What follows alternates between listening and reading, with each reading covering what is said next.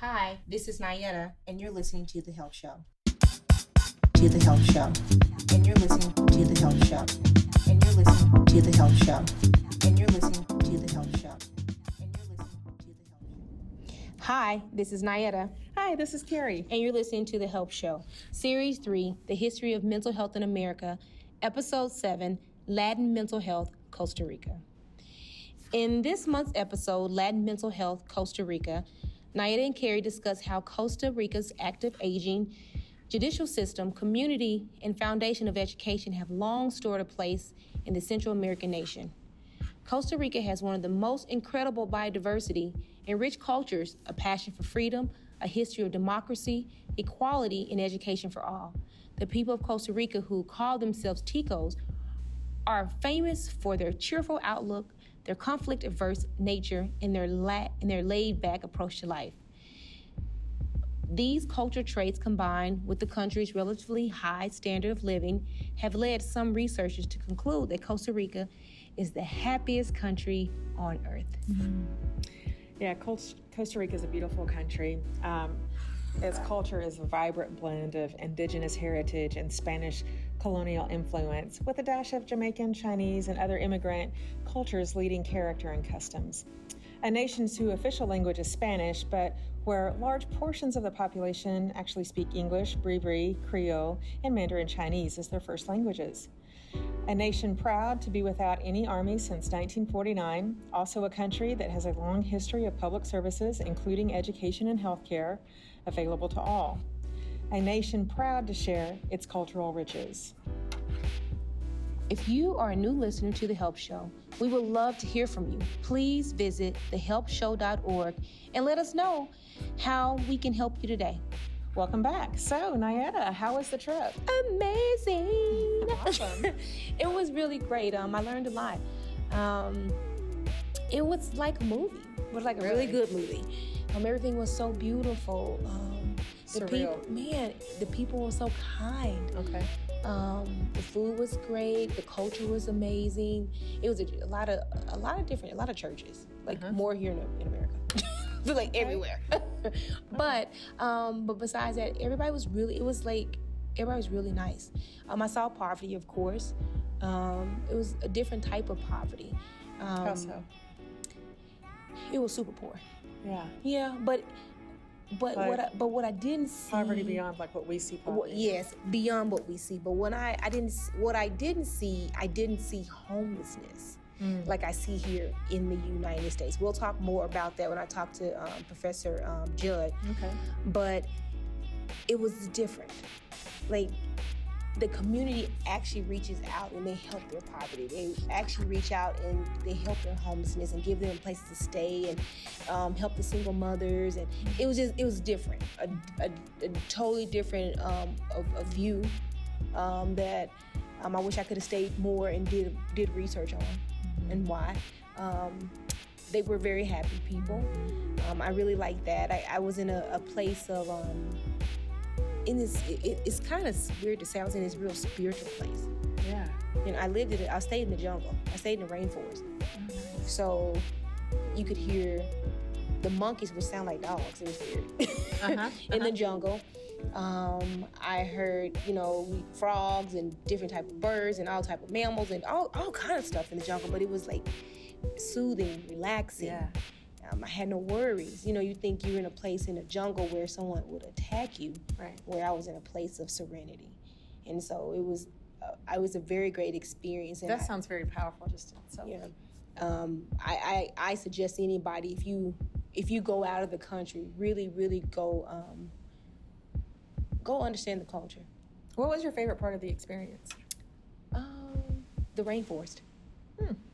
Yeah. The rainforest. It was so. I actually drank spring water from from the waterfalls. Okay. So we did this hike, which I believe is like an hour and 40. So we did mudslides. It was just like, it was crazy. But what was so beautiful about it, it's like you hike. They also call me a goat. They said, "Now you climb these mountains like a goat, honey." Because I was climbing. But the reason it was my favorite, because I didn't realize that I love the nature as much as I love the nature. So I started learning me there. I didn't know that I love nature so much. I really wasn't on Instagram. Didn't miss that. I really don't watch TV, so I'm okay with not watching TV. I actually got to meet new people. Oh yeah, and I ate termites. Oh, yeah. You ate them? I ate them. So okay. Yeah. So basically, if you're in the jungle, which come on, we're in the United States. Yeah. But if you're out in the forest and you get lost, termites are protein. Right. It's a source of protein. I mean, I've heard that. What do they taste like though? Okay, so have you ever like fell in the grass and you ate some dirt a little bit or ate some grass? It tastes like grass. It doesn't really have a taste. It's not even nasty. Okay. And so I stuck clean. It's pretty clean. I stuck my finger in there and the termites got on my hand. I put it in my mouth and ate the termites. Live, just like, damn, fresh. Yes. Great search for And you didn't gag or anything? No, I'm kind of fierce, man. I learned how fierce I was. Right. I saw snakes and poisonous frogs. I wasn't scared. Okay. I ain't no scared. Good. I'm impressed. Oh, thank you. So, Carrie, what countries have you been to? I haven't actually traveled to a lot of countries. I mean, I've crossed the border in Mexico, and walked around there, but that's about it. So Costa Rica and Mexico are the most happy places. Mm-hmm. That's what I hear. Yeah. Even though they're poor. The quality, they're poor, and like the way we would compare the quality of life just monetary wise. Absolutely. So that there's irony in that, I think. And I think that also has a lot to do with family. Yeah. And it has a lot what people value, like you said, monetary, what their values truly are. And I learned that. Literally, I spent in 2 weeks, I spent maybe $200. Oh, wow. Yeah. That's with tips and everything, food, everything.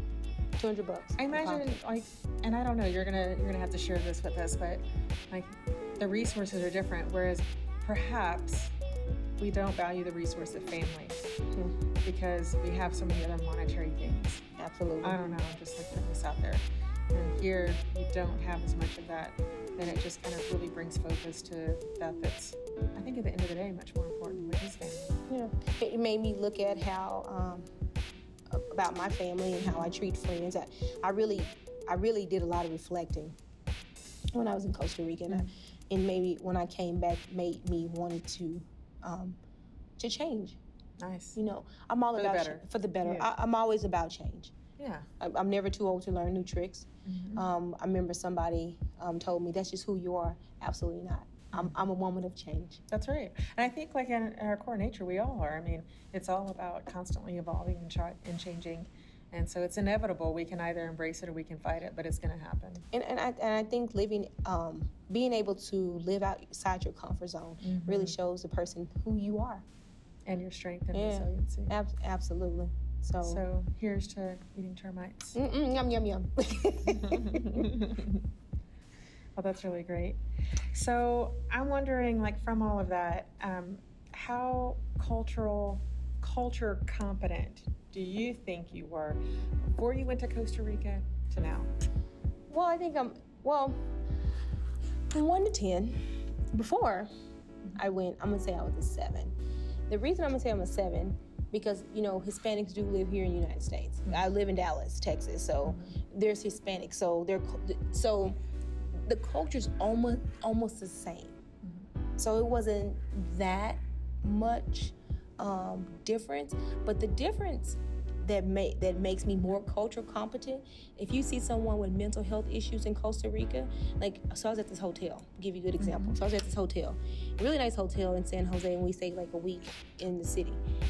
And this one guy, I thought he was homeless. But I don't think he was homeless because he would go upstairs. This is a nice hotel. So he was what do you call it? He had Tourette. He would yell. What's that? A form of Tourette's? Yeah. He would just yell out different things and inappropriate things. Can't say on the show, but he was very, yeah. And no one moved. No one said anything. No one did anything. Then I remember one morning, because I would get up at 4, and I was studying, doing some stuff for the show, just some research and stuff. and I was in this little office space, and he would go in the office space and put tape over the little camera on the computer. So I got there before he did one day, and so I took it off, Oh. and I was doing my work. Okay. And so he came in there, and he was so polite, and he said, "Well, when you get done out here, how long you gonna be before you gonna be out of here?"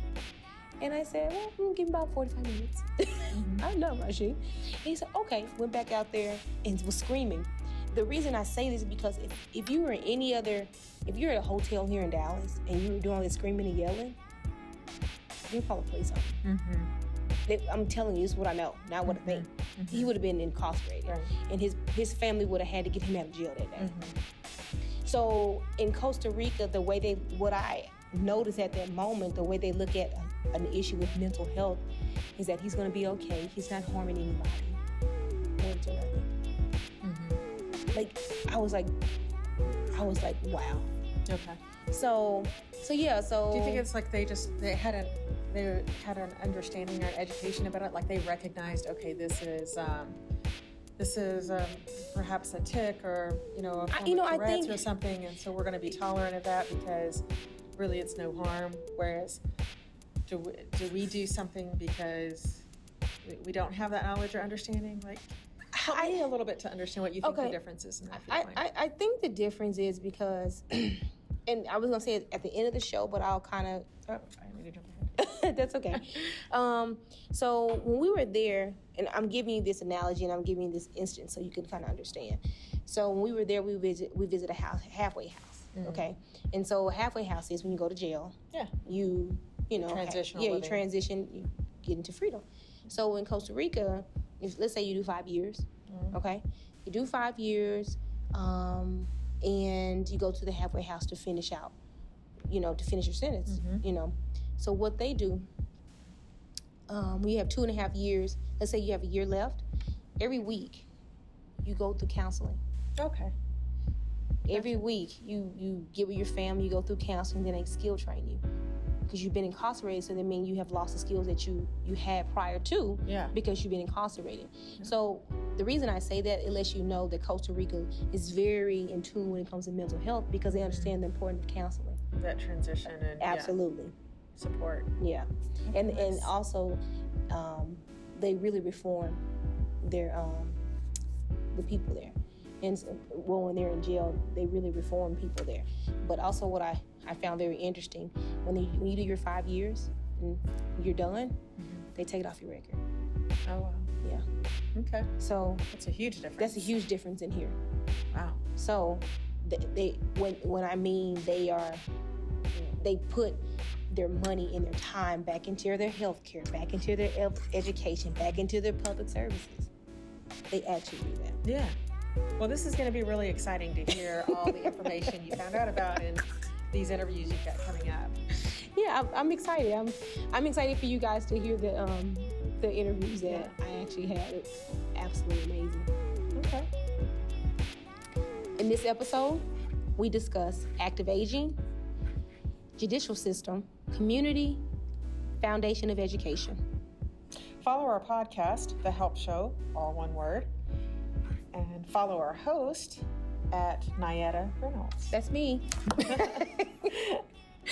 Join the conversation. Our favorite part of recording a podcast each month is participating in the great conversations that happen on our show, on social media, in our comment section, you name it.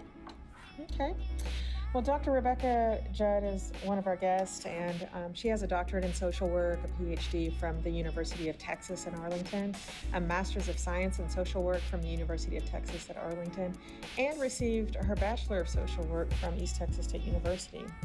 After an 18-year career in social work, Dr. Rebecca Judd entered into the academia in 2008 as an assistant professor in the School of Social Work at Texas A&M University Commerce. Her publications are several, actually, from starting in 2010 to 2013. She wrote Public and Private Programs That Work in Aging and Poverty, A Call to Action, Gay and Lesbian Households, Perception of Their Family Functioning, Strengths and Resiliency, ethical consequences of using social network sites for students and professional social work programs. Therapists and Bikers Against Child Abuse collaborate to empower abused children. And one of our most recent in 2013 was the Social Justice, a shared program for social work and religion. So she's got quite a few out there that are pretty powerful and interesting work. So welcome to the show, Dr. Rebecca Judd. Hi, this is Nayetta, and you're listening to Series 3, The History of Mental Health in America, Episode 7, Latin Mental Health, Costa Rica. First, I want to thank our special guest today, Dr. Rebecca Judd. I'm super excited about this interview. She is a professor at Texas A&M Commerce, which I've had the privilege to attend and receive my Master's of Social Work. So this is beyond an honor to interview Dr. Rebecca Judd. And so today, first of all, I want to lead the interview off with saying thank you, thank you, thank you. We call that the TTT. I'm beyond humble and grateful to have Dr. Rebecca Judd for the interview this month. So the interview is a special interview because Dr. Rebecca Judd, she leads off the program for Texas A&M Commerce for the study abroad program. And so I had the honor to attend. Little quick story. So I wasn't going to attend at first, and I wanted to be able to leave the master's program at Texas A&M Commerce with an experience, and being able to attend this program was the best experience of my life. It opened my eyes so drastically about culture, about the educational system, about active aging, about so many different things. And so having Dr. Rebecca Judd to lead this program, you know, I would tell anybody, hey, go get your master's degree and then, you know, attend this program with Dr. Rebecca Judd. So we're going to start this interview off. I'm super excited. And so, so do I call you Dr. Rebecca Judd, professor? You know, what would you like for me to call you Dr. Rebecca Judd? Like, you can call me Rebecca Judd is fine, or Rebecca is fine. Oh, Rebecca. Okay. So, Rebecca, tell the audience a little bit about yourself and how you got into the line of work of social work. All right. Well, first of all, I want to thank you for inviting me to speak. And you did attend our study abroad, so you know it's not one of my big areas to be speaking in public. So please be patient. But and I also want to give you some kudos because for your listeners, Nayetta actually delayed her graduation by a semester so she could experience the study abroad. So she was really invested in that. So I'm thrilled to hear that she was able to come back with life-changing experiences, because that is what it is about for our students. As far as I'm concerned, I became a licensed social worker in 1990. It must have been through some other worldly intervention because I had no idea what I was doing. I just remember back in those days we had a physical catalog that we had to look at to choose our classes, and I was like, oh, I like those. But since becoming a social worker, it courses through my veins. I'm a social worker 100%. All of my degrees are in social work. All my work experiences in social work. I had close to 30 years working across the healthcare continuum before coming full-time into academia. So that's kind of what got me here now. Okay. So when we went to Costa Rica, when we first started the program and you guys were sending emails, it was kind of like, what do you know about cultural competency? And so I think when you don't use those words, cultural competency, you don't know really, like, what is it, you know? And so first of all, I would like you to tell the audience what is cultural competency, and then why is it important, especially being able to, especially in the line of social work, and just in general, why is it important to be cultural competent? Okay. Well, first of all, I want to give a disclaimer because I don't like the term cultural competency. It is the word that is promoted throughout counseling and social work education in terms of educational requirements, and it's a very common word. the term competency bothers me. I cannot be competent, meaning all knowing, in anybody's culture other than my own. So I really steer away from cultural competency. And I think a better term and a better context for it is cultural humility. Cultural humility is a concept that actually emerged out of a writing from Child Protective Services system, amazingly. But what it tells us is it tells us we always need to be curious and learning about others' experiences. So it's other oriented. It's not about me becoming all knowing in somebody else's culture, but it's about me experiencing and being other oriented, so I can always be looking and learning from the other person. So I very much prefer cultural humility as opposed to cultural competency.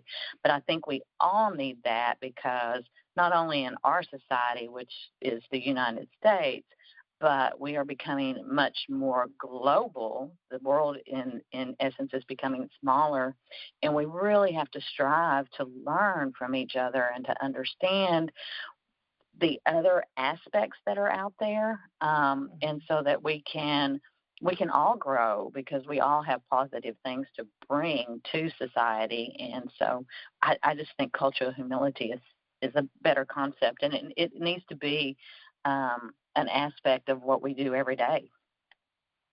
Absolutely. I never looked at it like that, having, culture humility. It sounds better. It's almost like being culture humble.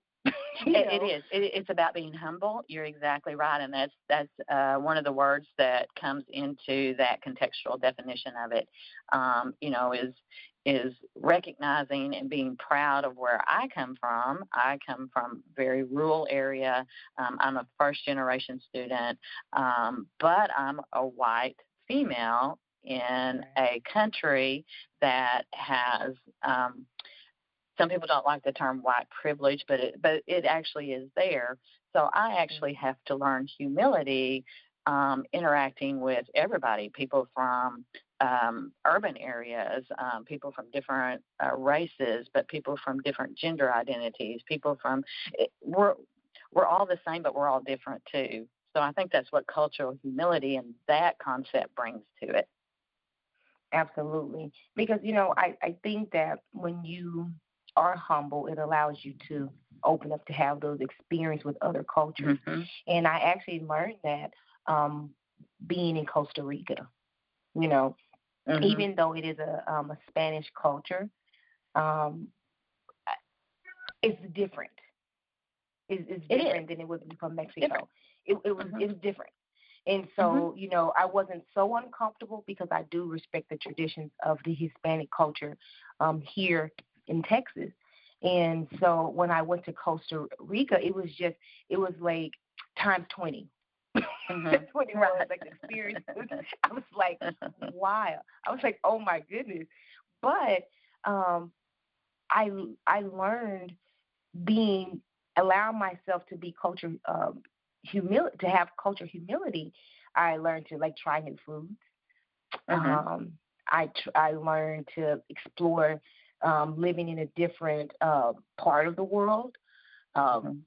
There was we were in La Fortuna. There was no air conditioner. We were, yeah. Mm-hmm. so what we had, but it wasn't bad. We were in a rainforest. Mm-hmm. And so everything was so cool. And, I was really out of my comfort zone. But it was great being out of my comfort zone. And so being able to eat the foods, talk to the people. I don't speak a lick of Spanish, but I still communicated through gestures. Right. And I think that if I didn't have, if I wasn't open up, if I wasn't open to be culture competent or culture humility, I think I wouldn't been able to experience those great experiences. So right, and if you didn't embrace being out of your comfort zone, that's part of the issues we run into. Is anytime we're uncomfortable, we want to draw back and be in our comfort zone. Growth never occurs in our own comfort zone. If we're comfortable, we're not growing. So I think embracing being out of that comfort zone is also an important part of developing cultural humility. Absolutely. So we're going. So I'm kind of taking us like we're going through the whole motions of us visiting. So remember that we visit the we went into more of the judicial system of Costa Rica, and so we went. It wasn't a jail; it was like a halfway house. Correct. It's called a semi-institution. Okay. So we went to a semi-institution. So when we went there, the question that I have about the semi-institution towards, with America, how is the judicial system different than America's judicial system? And how do you think not having an army has something to do with that? Because it all kind of ties into all of that, like not having an army. You're thinking that more people should be in prison because there's not an army, And so when we went No, I don't see that as a connection. Yeah, I don't. That's interesting. I was thinking that because, I look at it like this. So you don't have anyone to lay the law, or like you don't have an army to fight your war. And so I was thinking like there should be more prisons here. There should be people. But that's the ignorance that I have. No. I think they did away with their army in 1948, I think it was, and diverted that money into the educational system. They actually have military protection if it's necessary from partners, the United States being one of those. But I think having a military is actually about protection of the country, and it doesn't drill down to the individual level in terms of criminal justice. So it doesn't in the United States anyway, and I don't think it does there. We actually went to Cuba, and now their police are military, so it's a different perspective there. But in Costa Rica, the criminal justice system, it is very different from what it is here. And what we visit is a women's semi-institution, and this is a transition institution for women who have served their time and have met certain expectations that can then move to this semi-institution and then begin moving back into society. So it's a little bit more than a halfway house. It's actually a part of the judicial system. But it comes from the perspective there. The overriding perspective there in the culture is that individuals are going to be released from prison, and we need to actually prepare them to link back with family and back with community so that when they are, they can actually engage in productive activity through work, through contributing to communities. So there's a big linkage, again, because of that traditional culture of not the individualism, but the collectivism. So there's a big linkage between the individual coming back into the community. And one of the aspects of the ladies coming back from out of prison and into this semi-institution is they need some support in the community. So that's a big part of what social workers do there, is making sure that that community support through family, through church, through whatever that may be, is there to help the woman transition back. In Costa Rica, there is no death penalty, and you can never receive a sentence more than 50 years. That's just the law there. But they also don't have trial by jury. We have trial by jury. It's all judges that convict and sentence there. So there's trade-offs all the way as to what aspects work and what aspects are better or worse for the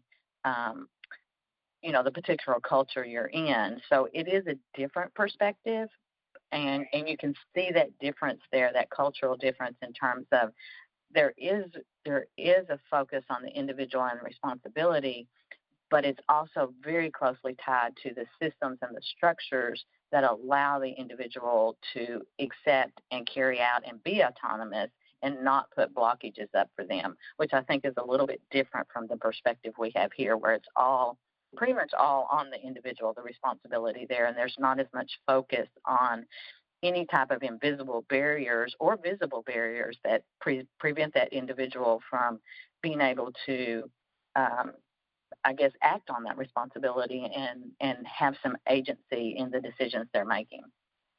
Right. So I found it very interesting when we went to visit the system, the prison.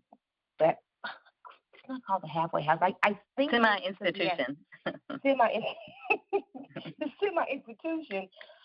We sat at the table and spoke with the young lady. They were saying, unless I heard this absolutely wrong, they were saying that the recidivism rate is 92%. No, did I hear? They're saying that their success rate is 92%. They have less than 8% who reoffend, who leave that program. Right. Okay. I had to make sure. I was like, oh my goodness. I'm like, did I hear that wrong? I'm like, let me talk to Dr. Judd.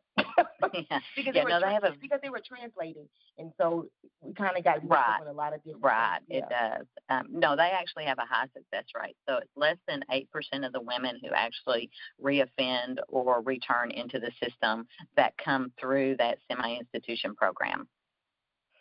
And so, would that be something likely for the rest of the country, or is it just for this program only? I don't have numbers for the rest of the country, just this program, because this is the one that we visit and are so intimately aware of. Okay. I was curious about that because I was looking. I was like, let me talk to Dr. Jill before I go into any deeper research. So, a question I have, I would like to know your opinion about something. So, in your opinion, how do you think the prison system could change for the better in the United States? You're back and forth with Costa Rica, and you're seeing the success rate of how they work with the semi-institutions in Costa Rica. How do you think that we here in the United States could, kind of change or do something similar? Or do you think it could change because we are so different, or? Well, I think what we're actually going to have to look at, and it's actually one of the grand challenges for social work, the profession of social work moving over the next 10 years or so, is what's called smart decarceration. In the 70s, when we went to very low tolerance for drug offenses, the prison population just exploded. With mandatory sentences for, drugs and things like that. But what's happening now is while our incarceration numbers just escalated, we're at a period of time where our decarceration numbers are also going to escalate because individuals have served these long prison systems and now they're ready to be released. We don't have strong structures or a strong culture of embracing individuals who have, for all practical purposes, paid their debt to society, like we like to say, and bringing them back in and providing them opportunities for change. It's very difficult if you entered into our institutional system at age 23. Obviously without skills and without the necessary coping strategies, whatever it is to be successful in society, and then you are in this system for 10, 15 years, nothing in the system provides you with the skills you were lacking when you went into it, so you're coming out with those same lacking. Plus, there's the barriers in terms of being able to get employment, being able to get housing, being able to connect back with society, connect back with family, connect back with community. So there's some structural things I believe that we need to really look at and address for those who are coming out of prison. When we talk about crime prevention and we talk about sentencing, we talk about things like that. That's a different avenue. But if we're talking about decarceration and bringing individuals who have been in a very highly structured, which is necessary, I get that, but a very highly structured environment for extensive years, and then all of a sudden it's free choice and free will with lots of barriers out there, it's just an extreme, and it makes it more difficult for the individual to exert responsibility and agency in making good, positive decisions. They lack the skills, they lack the structure, they lack the opportunities. So we have to pay more attention to that. Absolutely. With the similar institution that we attended, didn't they speak about something like, so they have this program they go through, and when they go through Mhm. the program, they teach the young ladies to how to get back into society. And so this Mhm. is why it explains why there's an 8% of them going back, because Mhm. they're actually being taught how to re-enter society the correct way. Number one. Number two, once they have fulfilled, or their debt to society. Did I hear this right, or did I not hear this right? They were translating back Mhm. and forth.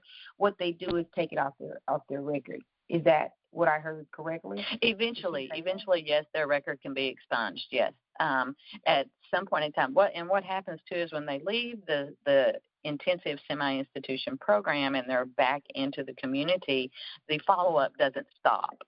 So there's still connection with the different services and with the social workers that continue to follow in them. And at some point down the road, they are able to have their criminal history expunged from their record.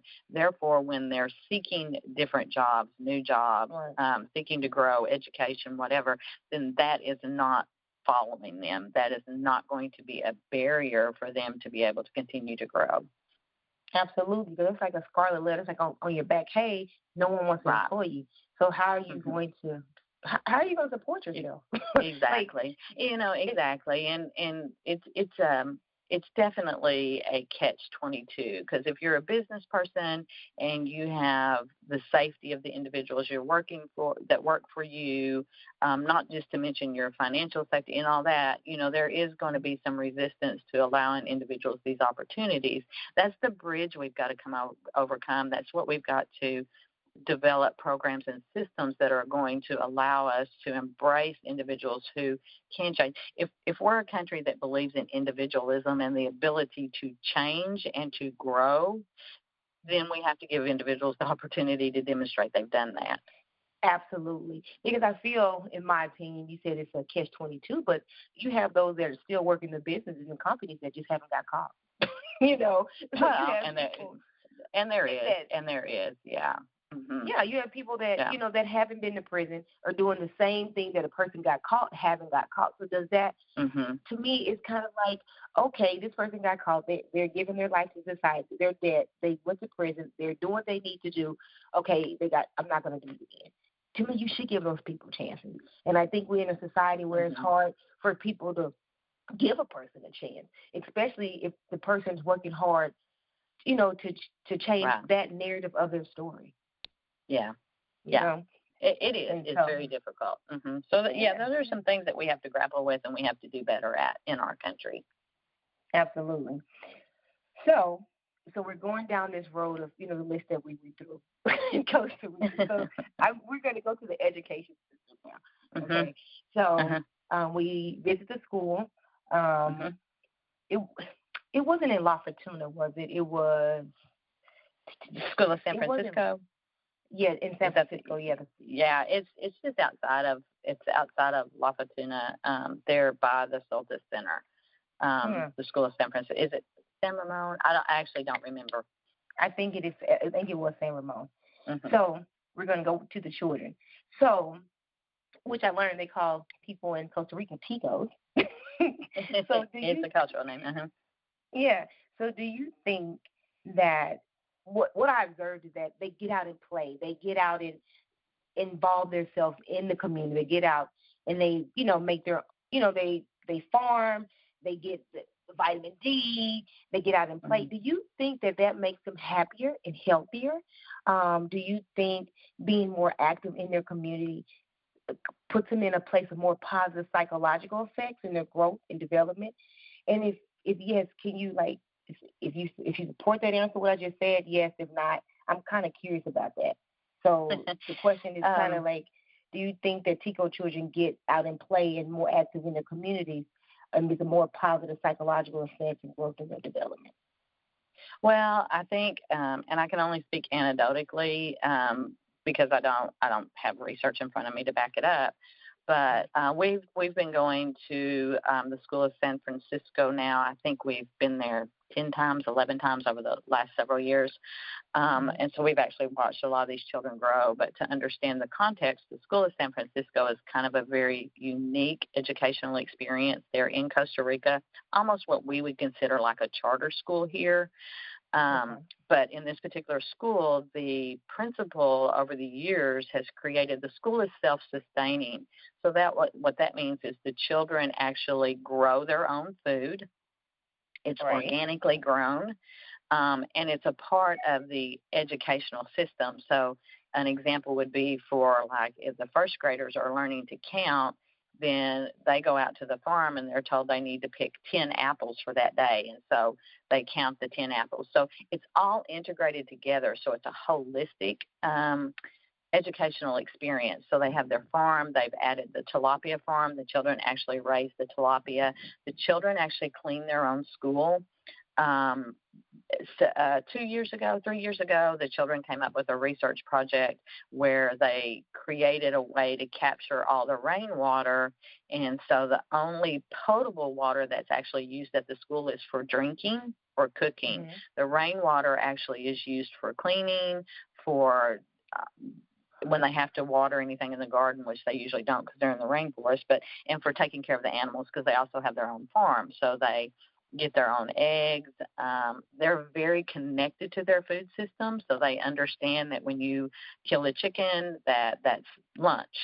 And so they understand in raising that chicken how important it is that that chicken's healthy, because then they're taking that meat into their body. So there's a big connection there. Inherent in that is physical activity.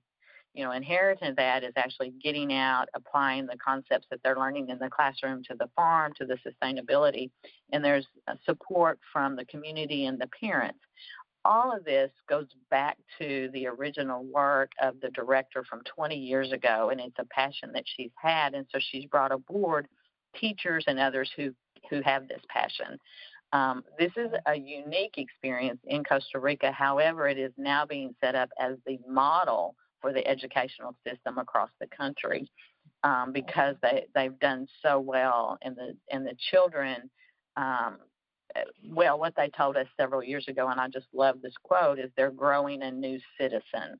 They're trying to grow a citizen that actually understands about the importance of the environment and maintaining sustainability and growing things without pesticides and being proactive. And these children actually won National Science Awards a couple of years ago.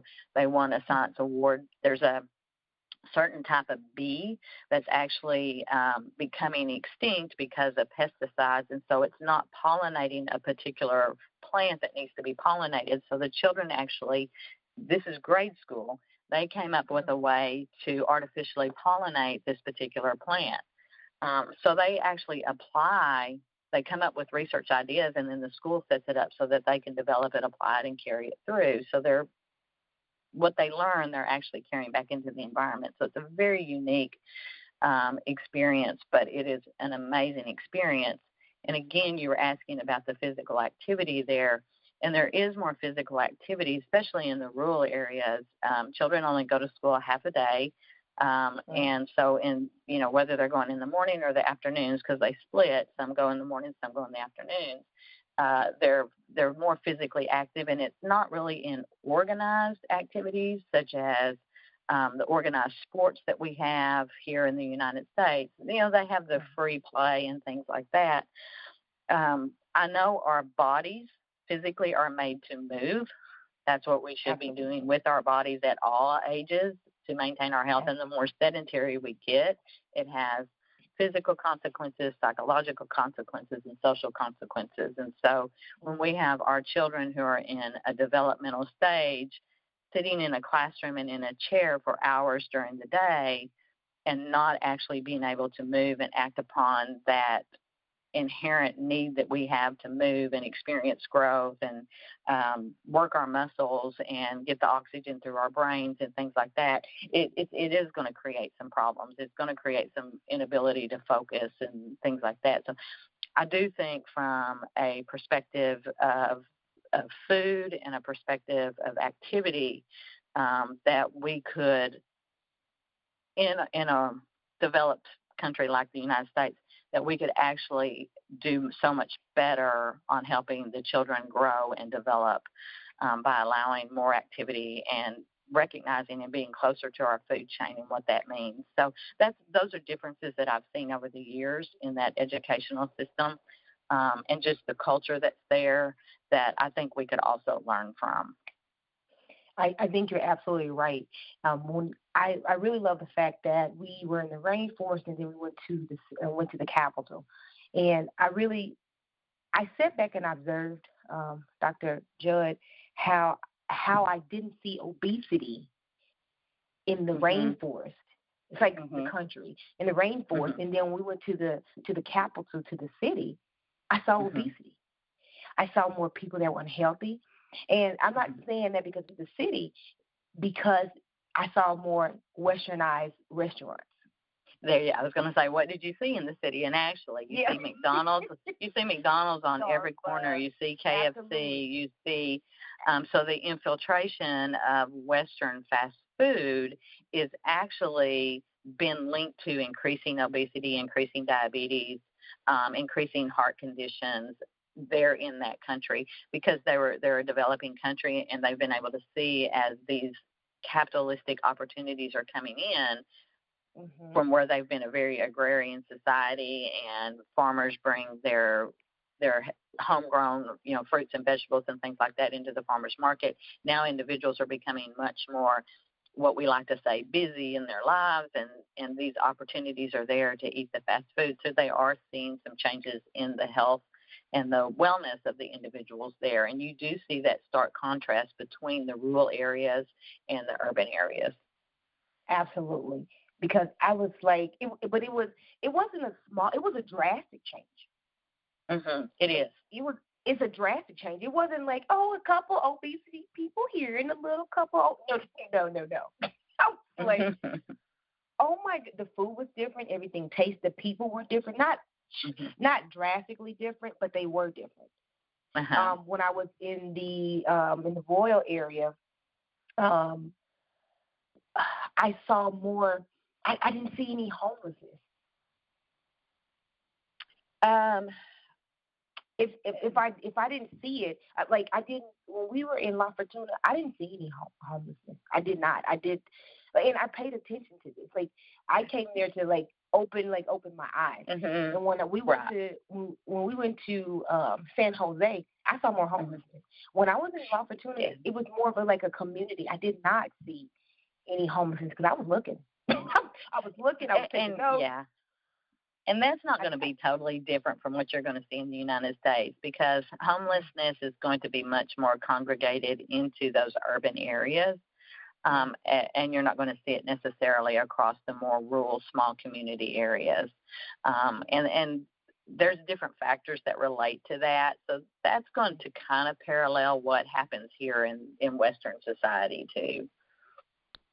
Okay, because I was looking, I was like, okay, homelessness. Because we came to a country that's very poor, and so there are pockets of it, yes, that are absolutely, and I think they're still considered a developing country. Right. Not third world, but they're developing, and there's a lot of advancement there. But there is a big difference in the socioeconomic status in many individuals there.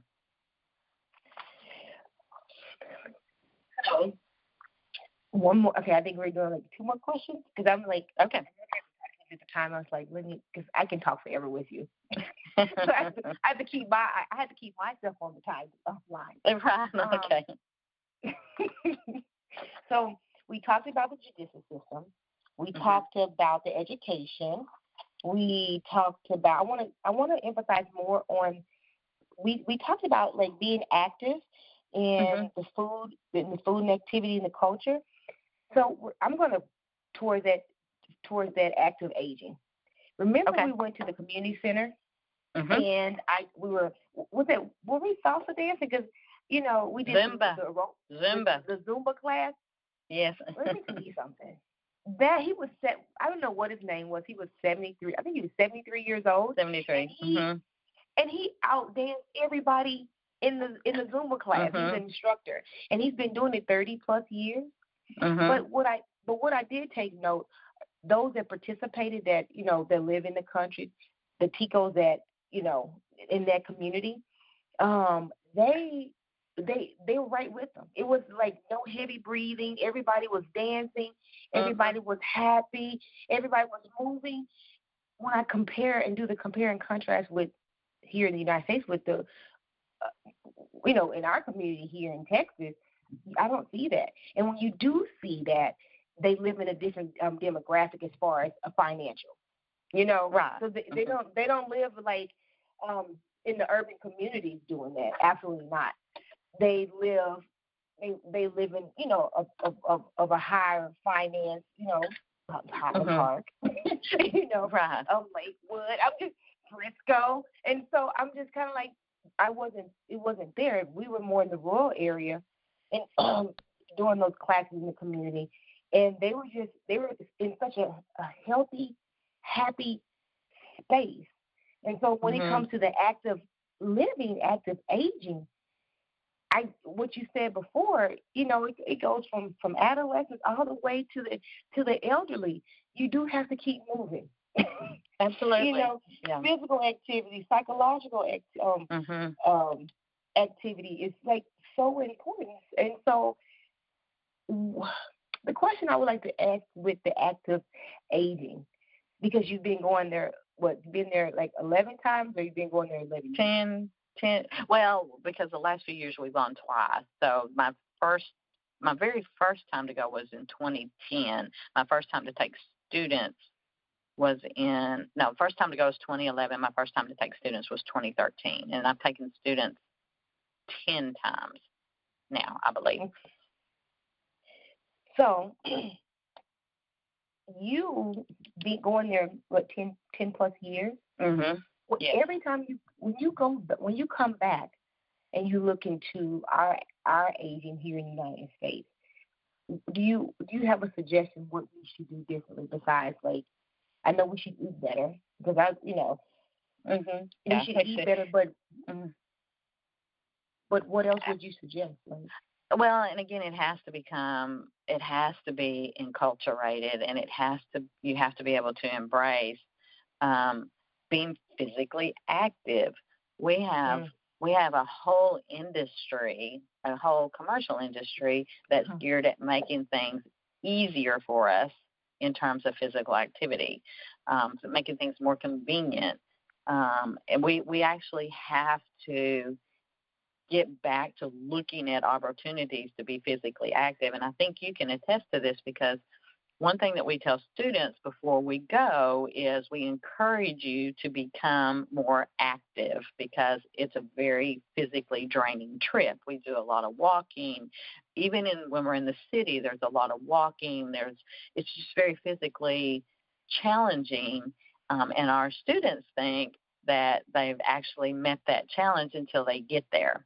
So we don't realize the level of physical inactivity, I think, that we engage in here in the United States until we experience something like that. So we think going to the gym 3 times a week is actually going to maintain good physical activity. And don't get me wrong, it's important, but don't get me wrong. I mean, it's important that you do that, but we need to incorporate it every day in our lives. Don't take the elevator, take the stairs. Don't. The little town I live in, our post office is like maybe 5-7 blocks from me. I don't get in the car and drive to the post office. I walk to the post office, no matter what the heat is or whatever. So we actually have to embrace more of the physical activity. Our bodies are made to move. They are made they're made to take care of us so that we can walk and we can lift things and we can bend and we can do things. And if we don't do that from birth all the way through death, if we don't do that, then we're developing problems with the knees. We're developing problems with our elbows. And we think it's because of overuse. And I'm going to argue and say a lot of times it's because of lack of use. So I think we just have to, we have to we have to look at it differently. We work, and I'm at work 8 hours a day, and I'm in a chair, and so when I come home, I'm exhausted, and I want to eat fast food. When I come home, I should be going and running about 3 miles. Doing something because my job is structured to the point where I have to sit in a chair all day. So, I ran my first half marathon at age 52. Wow. And I've ran 13 since then, and so it's we have to keep active, and plus it helps our mental our mental hygiene. It helps us socially. We just have to embrace that, and so we need much more of a commercial industry that supports that. But you know what? Nobody can sell me anything to walk to the post office. So it's not something that anybody's going to develop an industry for, right? If they can't sell me a gym membership to come in 3 times a day, and you don't have to spend money to become physically active. The flip side of that is we actually have to be very aware, because in urban areas, there are areas that are not safe for individuals to be outside and be physically active, and that's something we need to address also. Absolutely. When you spoke about being mentally healthy, which in congruence with the aging, what really made me thinking about this right now is, remember when we went and helped the elderly at the center, the community center, write their numbers in English, and so I think that if they weren't mentally healthy or active, getting that oxygen to the brain, to me they wouldn't be as quick, because the older guy that I actually helped, he's like 78 years old, and he was so determined, first of all, but he was so smart. He just started adding and writing the numbers, and he caught on very, very quickly. And I think that if he wasn't active, if he probably wasn't in the community walking those miles and doing those Zumba classes and walking probably to the Catholic churches and being involved in being being all around active, I really think that he wouldn't been able to catch on as quick. It's a holistic package. It's a holistic package. We can't just isolate one thing and say this will make a difference in our lives. We have to embrace it all, and it has to do with, again, diet, with physical activity, with lifelong learning, staying active. Neuro research now shows that as you're aging, one of the best ways to preserve mental capacity is to learn a new language, to do something you've never done. You've never played the piano. At 60, go take piano lessons. At 70, go take piano lessons. It's the new learning that creates the new wiring in the brain, and we know now from understanding neuroplasticity that we can learn at any age, but we have to actively look for those opportunities. And we're a pretty passive group in terms of our food and our activity and our learning opportunities. We're going to just sit around and let somebody bring it to us. But we've got to change that so that we can age healthy, which again trickles down and makes society better all the way around. What you're saying makes completely sense. Makes complete sense. So going back to the active part of it. So when I got back here in the States, I started walking an hour every morning from 5 a.m. to 6 a.m. Every day. I've lost 10 pounds. That's not including the boxing that I do. I'm very, very active. But when I start getting up in the morning, so if you walk an hour, I walk about 4.5, 5 miles every morning. Right. And so what has happened is that I changed my diet, because I went to Costa Rica and had I'm telling you, like a life-changing experience. Right. So I'm like, I started spending my money differently, because I'm like, it doesn't cost that much to live. It doesn't have to. I changed my membership, which I'm paying cheaper where I'm at now. I'm like, if they can do it in Costa Rica, and I know I can do here in the United States. So I took what I've learned there and brought it here, and helped myself in a more physical aspect of things and a financial aspect of things. Wonderful. And dietary. I heard you mention diet. Yeah, and diet. So I took things out of my diet, like a lot of meat. I'm not eating barely any meat. I just fish and chicken. I'm light on the rice, a lot of vegetables, ton of water. Like, I've always been healthy, but I wasn't as healthy as I thought I was. Right. You know, and so I was like, wow, having that experience, being able to go to a country and really, really, truly experience it. And I experienced it the way I experienced it because of the study abroad program at Texas A&M Commerce. And of course, you too. You like, and of course, you had a lot to do with it, because you've built this program that's absolutely amazing. Well, I appreciate that, and that's exactly what I hope students get out of it, is they bring back, and I challenge every student to change a minimum of one thing in your life when you come back. And I think I've changed like 3. Good, and I hope you continue. I hope it continues to change. I hope it continues for growth, because that's what's important.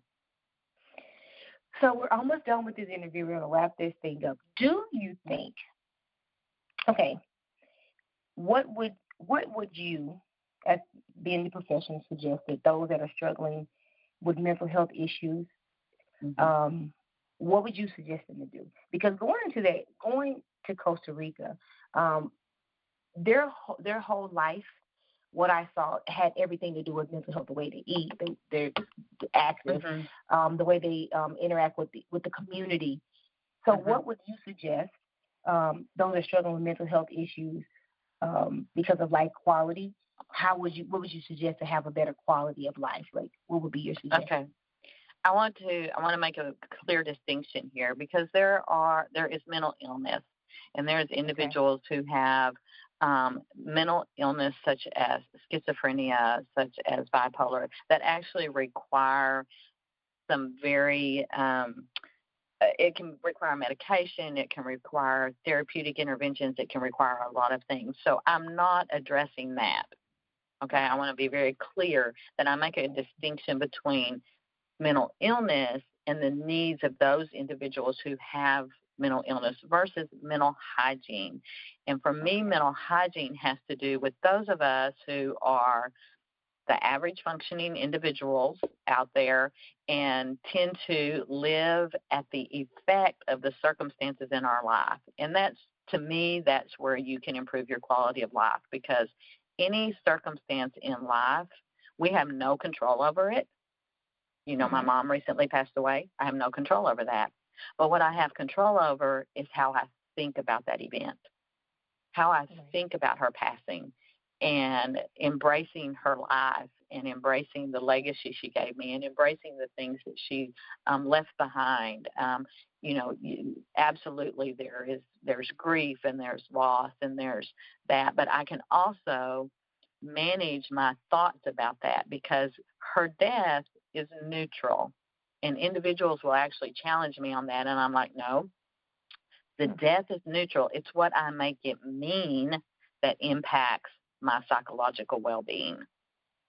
Because if I have an extended family member or an aunt or something like that I don't have daily contact with, and I learn a week after her death that she died, her death did not impact me. Until I learned about it, I didn't have a thought about it.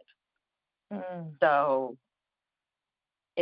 what we have to realize is it's the thoughts that we're choosing to think about any of those life circumstances that are happening. They don't happen to us. They happen, and we make them mean something. And it's something as small as somebody says something to me that I find offensive. Okay, well, their words were neutral. It's the meaning I gave to those words that impact how I think and feel. So for me, for those of us who are functioning without mental illness, again, I want to very clearly make that distinction. But those of us who are just functioning on a day-to-day basis and feel down and feel depressed and feel sad because of things that are happening in our lives, I think that we have to realize we're choosing those thoughts. Mm. If I lose a job, either because I'm terminated or because of a layoff, I can choose to think, oh my gosh, I'm not going to be able to feed my family now. I can go down that whole road, or I can choose to think, okay, this is going to give me an opportunity to try something different. Maybe I've got to find a job I don't like until I can move into something else. So learning to really think about our thoughts. I guess that's what it is. Think about the thoughts that we're having, why we're choosing to have those thoughts, and getting to the crux of why we're choosing to have those thoughts, and then saying, okay, how can I think about this differently? Along with that, we actually also have to be willing to experience those negative feelings. I had to be willing to experience the grief about the loss of my mother. Resisting that and trying to put it aside will only make it rear itself more later. So we don't like to feel uncomfortable. We don't like to feel bad. We don't want to feel embarrassed. We don't want to feel humiliated. We don't want to feel sad. So we will buffer those things. We'll watch Netflix for 18 hours, or we'll eat our emotions, or we'll do something like that. So for me, it really comes back to being very in tune about what I'm thinking about the circumstance and why I'm choosing to think about that, and how it's resulting in my feelings, which then result in my actions. Absolutely. I think that's what we could do better. For those of us who are functioning in the day-to-day norm of society, that's what we could do better. Not being reactive, but saying, okay, all right, I've got this. I'm experiencing this negative emotion. I'm feeling really bad. There's this vibration in my body, and I don't like the way it feels. What's fueling that? What's the thought? Why am I choosing to think that? Where am I going with that? Okay, let me experience it, because it's going to go away eventually, and then let me choose to think something differently about the action. It takes a lot of work. It's daily work. It takes a whole lot of work, and I'm not always good at it, but I actually do work on that daily for me in terms of managing my thoughts and managing my mind. And I think that's what we all could do better for our mental hygiene. You know what? I think you're absolutely correct. I have to learn I'm learning to manage my emotions and manage my actions, because when you don't manage those things, it allows the other person to have your power.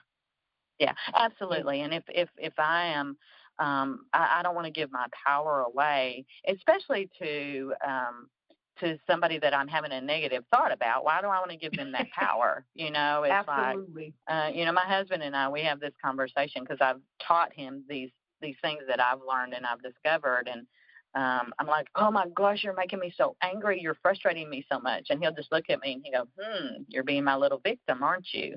Because he's not, it's nothing he's doing is making me angry. It's my thought about what he's doing that's making me angry. That's all it is. It's that, so it's a lot of work.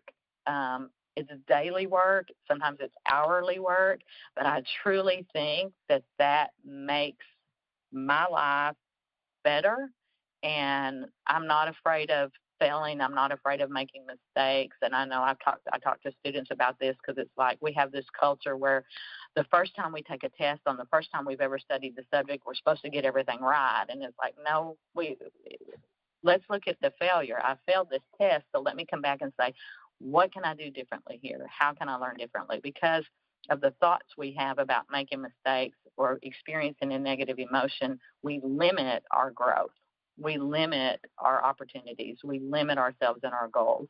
So those are just some things that I try to work on daily, and I hope that I can help others work on daily. I think that's just an important part of the human experience. Absolutely. So, usually I ask at the end of the interview, I ask, how can people find you in your work? So trust me, guys, she's hard to find. I am, and I have to get over that part. But she does have social media. I'm very grateful that she's a professor at Texas A&M in Commerce. So how can people find your work? Like, how can people find you? Actually, you can find me through Texas A&M Commerce, obviously, through the website there in the School of Social Work. I have also just launched, and it is in the very beginning stages, but if you go to practicalpractice411.com, that is an online continuing education unit for social workers that I've just launched. There's a lot of good upcoming learning opportunities for that, and I hope to get it fully up and running at least by after the first of the year. Adding new stuff almost weekly there, and then I will also be offering a test prep course for students who are preparing for the licensure exam. I wrote for the licensure exam for 5 years. I haven't written for them now for almost 5 years, so I'm in the process of building that. It's a passion I have because I want social workers to have good lifelong learning opportunities. And what I've discovered is once you leave the classroom, sometimes those aren't readily available. I have to renew my license every year, and some of the continuing education units that I found online were really just doing time. I didn't want to do that, so I'm trying to offer some opportunities for social workers after they've graduated to continue those lifelong learning opportunities. It's very much in the baby stages, but if you will go to Practical Practice 411, it's actually called the Practical Practice Academy, but if you go to practicalpractice411.com, you'll find the website and where we're beginning that process. And there's a few continuing education units that are available now, but you'll see what's coming in the future too. Called Practical 411. Practical Practice 411, all one word, .com. Okay. So what I'm going to do, guys, I'm going to put that on the Health Show's website. So we just launched our new website. It looks absolutely amazing.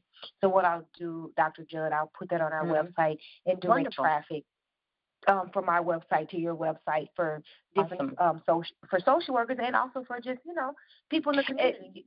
It is, yeah, it'll be there, and we're eventually going to, once I can get the content ready, there'll be some free opportunities and things like that, and because I have such a commitment to the university and to students learning in the classroom, I'm not able to commit as much time to this as I want to, but it's coming along, and I hope in the next year that it's going to be just absolutely amazing for social work practitioners. I'm excited about this. Hey guys, you heard it first. That's right, and actually you did. That's the first public of it. 411.com. So Thank you for interviewing with the Health Show. Also, if you need any help, let me know. Here at the Health Show, we're always, if you need help with, with your website, or if you need some help getting things together, I'm open. I'm always open. I appreciate it. And I say it sincerely. I appreciate it. All right. And thank you for having me. Thank you. Talk to you soon. Okay. Bye-bye. Bye-bye. If you or someone you know is in crisis, whether they are considering suicide or not, please call the toll-free Lifeline at 800-273-TALK to speak with a trained crisis counselor 24/7. That number is 800-273-8255. The National Suicide Prevention Lifeline connects you with the Crisis Center in the Lifeline network closest to your location. Your call will be answered by a trained crisis worker who will listen empathetically and without judgment. The crisis worker will work to ensure that you feel safe and help identify options and information about mental health services in your area. Your call is confidential and free. Crisis text line, text NAMI to 741-741. That's text NAMI to 741-741. Connect with a trained crisis counselor to receive free 24/7 crisis support via text message. To the Health Show. And you're listening to the Health Show.